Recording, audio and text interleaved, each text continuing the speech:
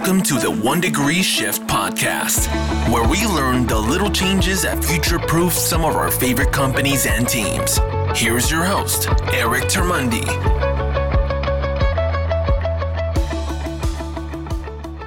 Lori, thank you so much for joining the One Degree Shift podcast today. How are you? I'm good. I'm okay today. Isn't it crazy times right now? It is. It is. And that how are you doing or how are you feeling is so much more important now, that question. We've been friends here in Vancouver for nearly half a decade now, and I've admired the work that you do, the clients that you work with, and ultimately the transformation that you make within organizations. But I don't want my guests to hear it from me. I'd rather they hear it from you. So can you share a little bit about the work that you do and ultimately perhaps how we got to have this conversation today? Sure. Well, first of all, thank you so much for creating this space. And, I think podcasts are now even more important for us to stay connected and to continue learning, to keep ourselves engaged during this time of social distancing. I usually start off with my purpose, but for today, I'm feeling called to share one of my core values, which is connecting humanity. And what that means and why that's a strong value of mine. It's a reminder that we're not alone and that we're also interconnected as human beings. And during this time, what I'm really loving and the opportunity and the silver lining is that people are now becoming more aware of what's most important in their lives. And they're really focusing on that and taking care of what's most important. And that's really what Spark has been doing over the last few years. It's really helping people, individuals and teams understand their values, their purpose, their vision. Like, who are they and what do they stand for so that we can live more authentically? So I appreciate, again, being able to have this conversation with you today. Well, thank you for saying that. And just for clarity, for the listener's sake, when you say who they are and what's important to them, do you mean individuals, teams, or companies? And how do you go about enabling them to understand what that is? So I like to use the example of, and I'm going to put the question back on you, Eric. Sure. So imagine you don't know your values or your purpose in life. Like, tell me, how does that feel for you? Well, I mean, if I were to be totally honest, with a lot of my events and my revenue being pulled over the next 4 months, for sure, I would say aimless, helpless, a little lost, deflating. I think those are sort of words that come to mind. Mm-hmm. And it's draining. And I think for some of us too, who haven't taken the time to uncover or articulate those in words that can connect to ourselves, but also that we're able to communicate it with others, that we are not as engaged or motivated or inspired. And so when we work with individuals, teams, or companies, this is the example that we give them. Here's option one, or here's option two. If you do put the time to reflect on what's most important to you as a person or as a company, and you're able to then live intentionally, make choices that are aligned with that, then you're more fulfilled. You're the opposite of what you just shared. You're the opposite of feeling lost and deflated, or lack of direction or motivation. So that's kind of why it's important, but that's also what we have been focusing on. And by doing that, we help them, we guide them through some reflection questions. A lot of it is very, very personal, asking them to just take a moment to just pause and think about what's most important to them by asking some guiding questions. And then from there, it's a lifelong journey. Yeah, absolutely. And speaking of that lifelong journey, here we are. I would say the future of work isn't something that's coming. It's something that happened seemingly last week. And as we move into this sort of remote dynamic, what would you say to those who are feeling that through these turbulent times, things haven't been as seamless or as easy as perhaps they'd want them to be? Well, it's really, keeping me up at night, and was even keeping me up at night even before this whole event happened, was that every time we were speaking with leaders, or especially the business owners and the CEOs and founders of companies, they were already feeling like they can't handle it. They were already feeling distracted and like, I don't have time for this, and a lot of it was them feeling a little bit guilty that they weren't being more present for their team, or especially with their families. And so I can't even imagine what they're feeling today going through this, and then the rest of the team, because as we know, if it starts with the leaders and they're already feeling not as aligned, then that whole energy is fed throughout the organization. Now you add this whole current global event where for the first time, not just, you and I have been talking about remote work. Like remote work has been around for a while, and we've been remote workers and understand the benefits of it, but it's completely different now, Eric, because there's school closures, businesses now that are not open. Like we're not just working from home, we're working from home with families and everything else, and it's a completely different remote environment. So I guess my practical advice, I don't even want to give advice, but just a thought, an invitation, is that right now there's a lot of uncertainty. So there's a lot of stress and overwhelm added on, even greater than we've ever experienced before. And so the thing that we need to focus on is our mental health and our emotional and physical and spiritual kind of energy around that. So what does that mean? We need to take care of, number one, we got to put that oxygen mask, find ways to calm ourselves. Because right now we're high levels of cortisol. We can't even begin to have empathy and compassion or, for others if we're already at this high level of stress. So we have to calm ourselves down so that we can then start to feel that connection with ourselves and others. What would you say to leaders now who are looking to ensure engagement, well-being, the mental health of their team remotely? First thing that comes up for me is check in with yourself. What is your energy today? Like when you wake up in the morning and you're about to start your day, create a daily ritual to check in on your energy. Be okay that you're not okay. Because I know, being a leader myself, running my own business, we feel the pressure of having it together all the time, just because we've got lots of eyes on ourselves, and it is part of our role. We're in a fishbowl.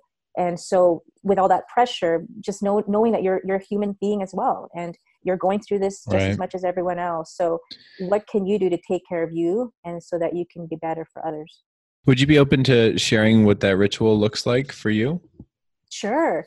And you know what? I'll be honest with you, Eric, with everything that's going on, it's been a struggle. I mean, I wake up some mornings feeling like, what is happening? Like, I know there's a lot of silver linings and opportunities for sure. At the same time, I don't want us to just put aside the fact that this is a crisis and that we're going through a hard time. With crisis, there's opportunity. I totally get that. But at the same time, we need to just be realistic that it's going to be challenging for the next, few, who knows how long. And so I just kind of wake up every day. I have a ritual and I try my best to stick to it as much as possible. And if I don't, and I miss something because I wake up and I just feel a little bit angry and I just don't want to do my meditation, that I'm kind to myself, and I know that the next day is a new day. And so I wake up in the morning, first thing I do, I have a glass of water to refresh my body. Water has been luckily we have water still. Can you imagine that? So no kidding. We're not in a crisis where there's, right? I know a lot of people are getting picked up bottles of water, but we're lucky in Canada to have water. And then I do my meditation, and that could look like 5 to 10 minutes to 20 minutes, depending on just, how I'm feeling that moment. Again, I'm just allowing myself and not feeling pressure of having to, obligation or to do it, just kind of allowing.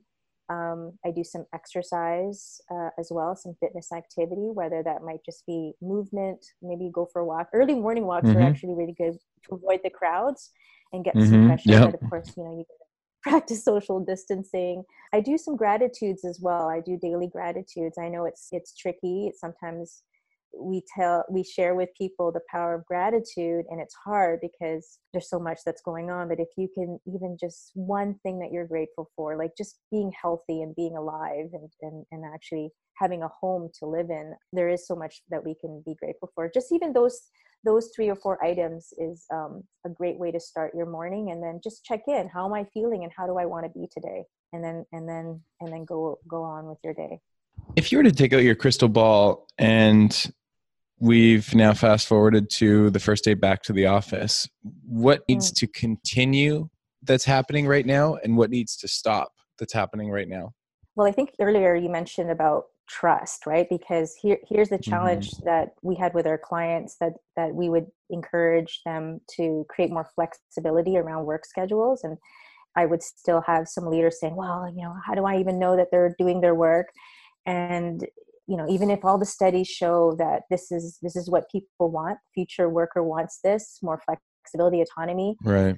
And anyhow, I think that if we continue to trust our team, that they're doing the best that they can in the circumstances that they're all going through, I think that's definitely one thing. And how do you continue that on? What's happening right now for leaders leading remote teams is that they're having to pay more attention, because you can only do so much like on video, right? Or even phone call and all of the different messaging channels. And so continuing to check in, but now you're doing it in person, right? You're continue to notice people, their energy, by their facial expressions, by their lack of response. You can, I think continually checking in with them, openly giving your trust. So I know that's tricky for some people, but what I mean by that is that we need to lead by example as leaders, to say, you know what, I'm going to be vulnerable, and I'm going to have the courage to trust just that everything's there, and just allowing that. Because if you show that you're trusting them first, then they will also feel trusted and trust you back. And then the empathy and compassion is so key right now to continue to do that. Just knowing that, again, everyone has best intentions. Get curious as to what that individual on your team, each unique individual, what's important to them, because everyone's life is different. They all have different, some have aging parents, some have kids, some have no kids, some have pets. Like, everyone's different. Find out what's most important to them and continue to support what they value most in life.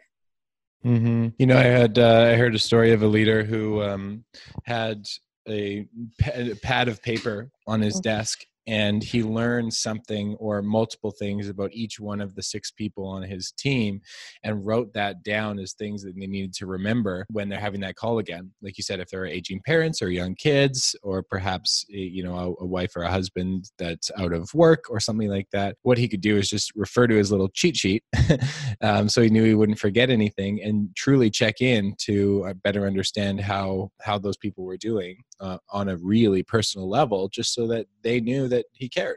And it worked very well. That's great, Eric. In our creating a culture of belonging workshop, we also gave them like a sheet. They just, like, I asked, I did a little bit of a test for all the CEOs in the room. So I did this for McKay CEO Forum, and I asked them, okay, make a list of all your people that you work with, whether it's peers or people that actually report to you.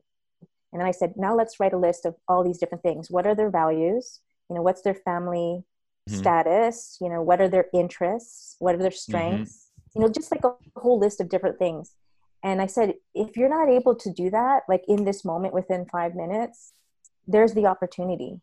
And even more now, what we're going through today. So I'm so happy to hear that leader's doing that. Yeah. Were you surprised either way to find that leaders knew more or less than their team than you thought they should? Am I surprised? Okay, so here's what was the response. The response was that they didn't know as much as they wish they had. Right. So, and that's common, because think about the day-to-day conversations that we have. Even when we do training on one-on-one check-in meetings, people are used to saying, what's coming up for you for your day, like your status, like the job status, the project status. It's not very often that a leader would simply say, how are you feeling today? What's most important to you? How is your family? How's the work situation? Like, it's a different kind of conversation that we must have and continue to have going forward. I think that's the thing that's changed, is that we've been talking about empathy and compassion, and I've been talking about love, but let's just focus on empathy and compassion as skills that we need to learn more of. And now we're actually, that is it. There's nothing else that we can do as leaders. Besides, trying to keep their jobs together, the one way to stay connected and ensure that your people feel trusted and cared for is providing more empathy and compassion. Lori, this has been a fantastic conversation. As we near the end of our time together, I have one last sort of area that I want to discuss with you, and that is this notion, this theme, this core pillar belief of yours that is love. You've been talking about love for longer than I've known you, and I just want to understand, for the sake of the podcast, where does love fit in the workplace, and how can we promote it, and what should we really be watching for? Thank you for asking that question, and I'm excited to share that again for our community. Okay, so here's another thing. There's only love and fear in the world, and so there's a lot of Amy Edmondson talks about fear-based organization. If you're in a fear-based organization or have a fear-based leader, what happens there is that you have a lot of ego, lack of innovation, no trust, micromanaging. All the different things that we don't really want in an organization that creates toxicity. So the opposite of that would be love, right? It would be belonging, right. Connection, empathy, people feeling cared and trusted. So when I talk about it, and hopefully that makes sense for people in practical terms about love versus fear, it's just the opposite of what we normally don't want in an organization. So if you want to use the word love, amazing. If you want to use something else that feels more your kind of word, it's really about being human to each other. And this is the silver lining of what's happening right now, is that it's time for us to bring more humanity to the world, not just the workplace, but definitely to our day-to-day. This has been incredible. Are there any final thoughts that you'd like to share with us as we close off? I think just, again, our shared responsibility to take ownership for our energy. So if you could wake up in the morning and check in how you want to feel, how you want to be, and then choose love, lead with love and compassion, that would be amazing. Thanks, Eric. Incredible. Lori, where can people find you?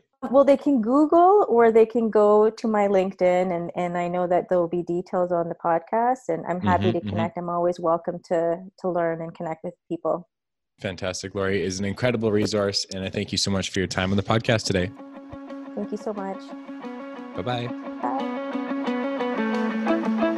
For more podcasts, show notes, and to connect with our speaker today, visit erictermunde.com.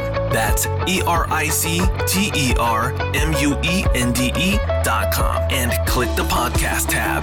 Thanks for listening.